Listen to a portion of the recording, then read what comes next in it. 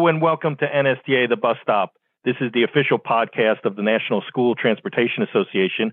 I am Kurt Mackeson, Executive Director, and pleased to welcome in our celebration of Women's History Month, we have Michelle Atwell, Chief Safety Countermeasure Division, Office of Safety Programs over at the National Highway Traffic Safety Administration. We'll call it NHTSA.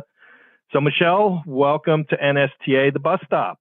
Thank you so much for having me, Kurt. Now, listen, our pleasure. We enjoyed your presentation a lot at our NSTA midwinter meeting in San Diego. Pleased to have you back on the podcast celebrating Women's History Month here in March. So, Michelle, I'm going to kick things off with, if you can take a minute, give our listeners a little brief look into your background and experience. Absolutely. Well, Kurt, thank you again for the opportunity to talk with you all today in celebration of Women's History Month. I am truly honored to be here with you all today. I've spent most of my professional career working in the public health arena, all at various ends of the spectrum. My earlier years were spent working for the largest global organization involved in the regulation and related products for the regulation of healthcare products, including pharmaceuticals, medical devices, biotechnology, and the list continues. And the last almost 15 years, which we'll focus on today, have been spent in transportation, serving in various capacities, but all having the same mission at the end of the day, and that's to save lives. I've spent time at the local, state, and federal level working on behavioral traffic safety and transportation programs. And the last 10 years have been spent specifically working for the National Highway Traffic Safety Administration, which we typically refer to in this field as NHTSA, really working to enhance transportation at the federal level. For those of you that are unaware, we've lost over 31,000 lives in motor vehicle crashes in the first 9 months of 2022. And those numbers aren't just, they represent, each one represents a life lost. And that's really someone's mother, father, son, daughter, neighbor, or even a coworker, and the chances are pretty high that you know someone that has been affected or by one of those tragedies, or you've been affected directly yourself. And I think that a lot of us say traffic safety is a public health issue, and we really need to make it a priority. And I am honored to be not just working with stakeholders like NSTA, but working with all of our highway safety and transportation professionals across the nation each and every day. Yeah, I mean, as you mentioned, it's a calling, and I know it's a calling for you. But for folks who might not be aware, of NHTSA and what you all do on a regular basis, can you talk a little bit about the agency? Absolutely. Well, Kurt, as you mentioned at the very beginning, I currently serve as the chief of the Safety Countermeasures Division in the Office of Safety Programs at NHTSA headquarters located in Washington, D.C. For those of you that are not familiar, there are lots of different offices at NHTSA headquarters. My office specifically resides on the behavioral program side of NHTSA, and we are responsible for all vulnerable road user populations. More specifically, we focus on areas and priorities such as pedestrian and bicycle safety, older road users, micromobility, motorcycle safety, rail grade, bystander care, pupil transportation, and I think the list could continue on. Prior to this role, when I first arrived at NHTSA over 10 years ago, I worked as a highway safety specialist in our Enforcement and Justice Services Division, primarily focusing on licensing novice drivers, teen driver education, vehicle technology, autonomous vehicles, and officer safety. And I had the distinct honor of working with national stakeholders such as AMVA, the American Association of Motor Vehicle Administrators, to develop resources and provide technical assistance and expertise to the state's stakeholders and the motoring public. And as you mentioned, been with the agency quite a few years, and you started in one area. In your experience, I guess within the agency, and maybe also your prior experience, just talking about student transportation and priority that we place upon it, safety, as a primary function of what we do, as operators each and every day. What are your thoughts and maybe your experience with student transportation as part of a larger portfolio of things that you do? So where do you put that in the competing priorities as far as, traffic safety? Sure, absolutely, Kurt. I would say that pupil transportation safety is definitely one of those priorities for us. I think that, your membership and the listeners today know far too often. You hear about the tragedies. I know a big priority for this industry right now is illegal passing of stop school buses, which has been one of the focus areas for NHTSA over the course of the last year and a half. And I know we'll probably we'll get an opportunity to talk a little bit more about that later on. But I would say that NHTSA has definitely, enhanced and really taken a look at the priorities and where pupil transportation lies within that.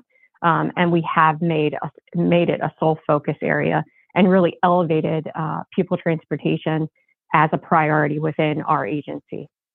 Well, that's great. That's great. Now, as I started this podcast, this being a celebration of Women's History Month, I mean, you're a leader in transportation safety.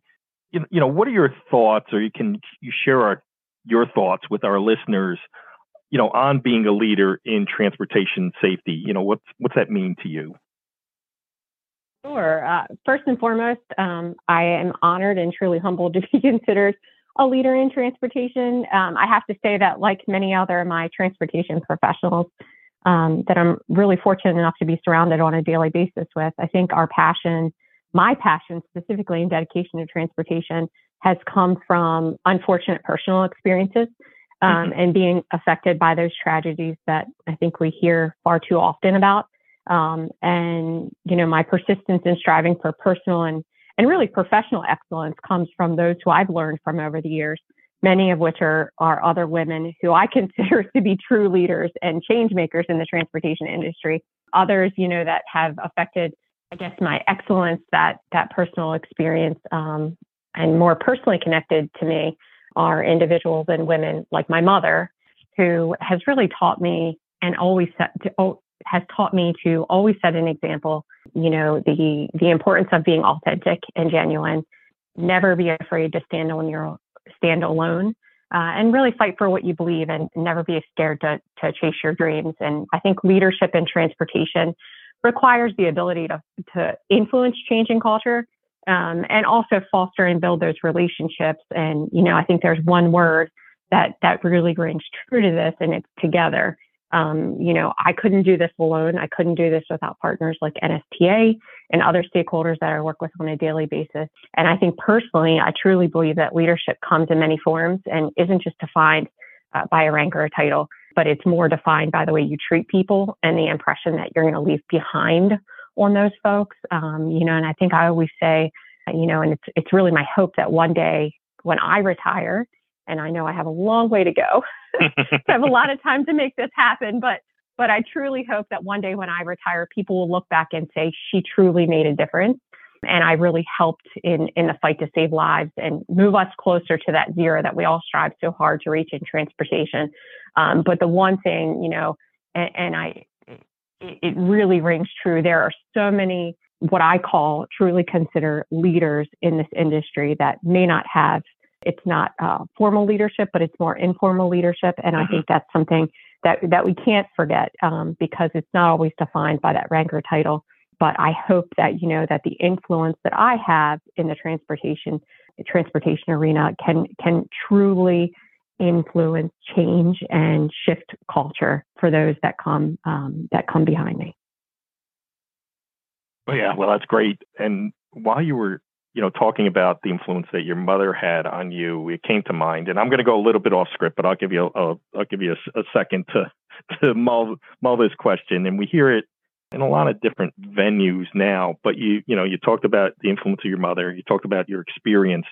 If there were something that you were able to ask Michelle Atwell, young Michelle Atwell, if you were able to impart some knowledge to young Michelle Atwell, what would that be?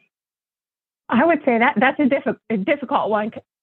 We would have to be here all day long to talk about. I think that there's a lot that I've learned over the years, but I would say be willing to be open to change. And I think for me that comes. What I mean by that, Kurt, is really being open to your path not always going in the direction that you maybe set it to go in. or you planned even. I mean, going back, to my career and my education, I initially went to school I thought I'd be a nurse. I thought I would work in pediatrics. And at the end of the day, everything that I've done in my career has been all ends of that public health spectrum that I talked about earlier, just different ends of that spectrum. And now it's more on the preventative end and trying to, affect behavioral traffic safety and changing people's behavior. But I would say be open to change and be open to, what may come your way, even if it doesn't necessarily match the criteria or what you thought, that might look like. Yeah, no, understood. And it's interesting. One thing I find really fascinating about the podcast is, how many people, have developed this real passion for student transportation, in your case, more globally transportation, that really did not, really venture into this until they've made it into their professional lives, one way or another. We in fact had one gentleman who was like, I was in finance, and, all of a sudden, to your point, opportunities came along and he found himself kind of networking in the student transportation realm. And we just find those stories, all the time. And I just think it's interesting that, you sound like you kind of fit that mold too of you started in one place and then, along the way in your professional career, you found something where you've really created a niche for yourself. You have a passion for it. And it's funny how that develops over time. Would you agree? Oh, absolutely. I can't tell you how many people that, I've talked to over the years, and especially a lot of our advocates, whether it be impaired driving advocates, if you look at an organization like Mothers Against Destructive Decisions, now used to be the old Mothers Against Drunk Driving, taking a look at their influence and their advocacy, and what that means, because it has been driven by personal experiences, and also SAD, I should say, Students Against Destructive Decisions, go back and correct myself, and Mothers Against Drunk Driving. But both of those advocacy organizations, a lot of individuals that you meet have been affected by personal experiences. Right, and I absolutely. think that's sort of, what makes it all the more real, and your passion, I think, is hyped up because you've been affected by that personally. Yeah, for sure. I'm going to bring it back to center because we only have a couple questions left. We view something that the agency does through traffic safety marketing as, a really underutilized piece of the agency portfolio. So I'd like to give it some time, allow us to take a minute here on the podcast for you to explain, what I'm talking about here, and hopefully we can spawn some more activity, with TSM. Sure, absolutely. Well, TSM, also known as Traffic Safety Marketing, is really our one-stop shop for communication resources for states, highway safety stakeholders, transportation professionals such as NSTA.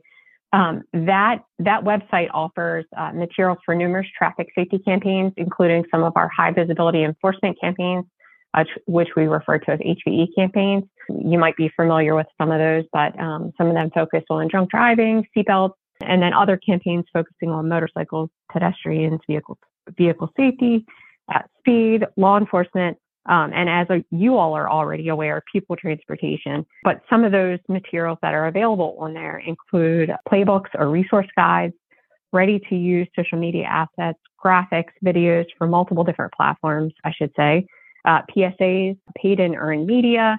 Some of those materials are offered in multiple languages, but all of the materials are available for download at no cost. And that website is trafficsafetymarketing.gov. I would definitely encourage you to share the resources with your organization, your membership, share the resources on social media networks and with other stakeholders. But again, I would, I think that we say this all the time, And I agree with you, Kurt, that it is more one of those underutilized parts of the agency portfolio, but these materials are free. It's sort of one of those things that you don't have to reinvent the wheel, but you can download them at no cost. You can use the materials, but there are a plethora of different priority areas on that. And I think when we talk about people transportation and your membership specifically, it just doesn't stop at school bus safety. It just doesn't stop at, people transportation because as we all know, most of those individuals are actually, those tragedies happen when onloading or unloading of that bus around in that danger zone area. Mm-hmm. So they are a pedestrian traveling to, at a school bus stop. So there are other materials. I would definitely encourage you all to check them out. And again, that website is trafficsafetymarketing.gov. And as Michelle mentioned, this is part of the NHTSA portfolio. So when you go to trafficsafetymarketing.gov, that contains all NHTSA materials. So like we've been emphasizing, folks, if you're listening to this podcast, do take a moment to go review that website and look at the materials. Michelle, before we close, are there any current projects that the agency and you are working on that we in School Bus World would be interested in? Absolutely. Kurt, I think we all remember the horrific illegal passing crash in Indiana that happened back in, I believe, October of 2018. The tragedy that killed 3 individuals from the same family. It's tragedies like this one and others that have really made addressing, for NHTSA, addressing illegal school bus passing a priority. We know that despite it being against the law in, I think, all 50 states, we know that illegal school bus passing of stopped school buses is still and has become industry's biggest safety issue. And due to, in part, resources that the bipartisan infrastructure law provided to NHTSA specifically, we were able to develop and launch a new national paid media campaign that focuses solely on educating drivers and the public about the dangers of illegal school bus passing and the associated risks for child pedestrians. I am also happy to share with you all today that NHTSA is working tirelessly to address other people transportation related requirements that were outlined in the bipartisan infrastructure law. One other of those legislative requirements that I'll mention very briefly, and maybe we can come back and readdress at another time with your membership, is, and I think it'll interest your listeners, is the review of technologies to determine the effectiveness around and on school buses. We're consulting with different manufacturers of school buses, technologies, and the school bus industry to take a look at assessing cost, impact on ridership and effectiveness. And once that review is complete, we will publish those findings. We'll share them with you all to share with your membership as well.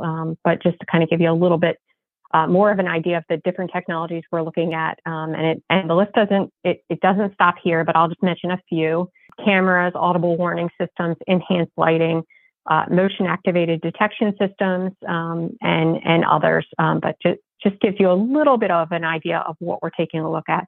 But again, hopefully we can come back and once we have a little bit more progress made, we can update the membership on where we're at on those various projects. Yeah, that sounds great. And as you know, by speaking at our midwinter meeting in San Diego, all these pieces just tie together. So you made a presentation, but we also did, some expert panel sessions with folks who talked about interior and exterior cameras and stop arms. So yeah, this stuff all ties together, and that's why it's been great to kind of foster this relationship with you and the agency. So Michelle, one last question for you. If folks want to find out more about NHTSA, where can they go to find that information? Absolutely. To learn more about not just NHTSA, but our organizational priorities and programs, and all the available resources, I would encourage you, we have 2 websites. I would encourage you, first and foremost, to visit NHTSA.gov and the website that I mentioned a little earlier, which is trafficsafetymarketing.gov. It's extremely important that we all work together to put the safety of our children first. So in closing, I just want to again commend your membership for the life-saving work they do each and every day to ensure the safety of our nation's children. And Kurt, I personally want to thank you again for the opportunity to join you today to talk a little bit about my background. I'm absolutely honored and humbled again to be a part of your celebration of Women's History Month. And I thank you guys for your continued collaboration and your partnership. Thank you so much again, Kurt. No, thank you, Michelle. And once again, our guest at NSTA, the bus stop, Michelle Atwell, Chief Safety Countermeasures Division, Office of Safety Programs at NHTSA. Thanks, Michelle. Thanks so much, Kurt. Have a great day.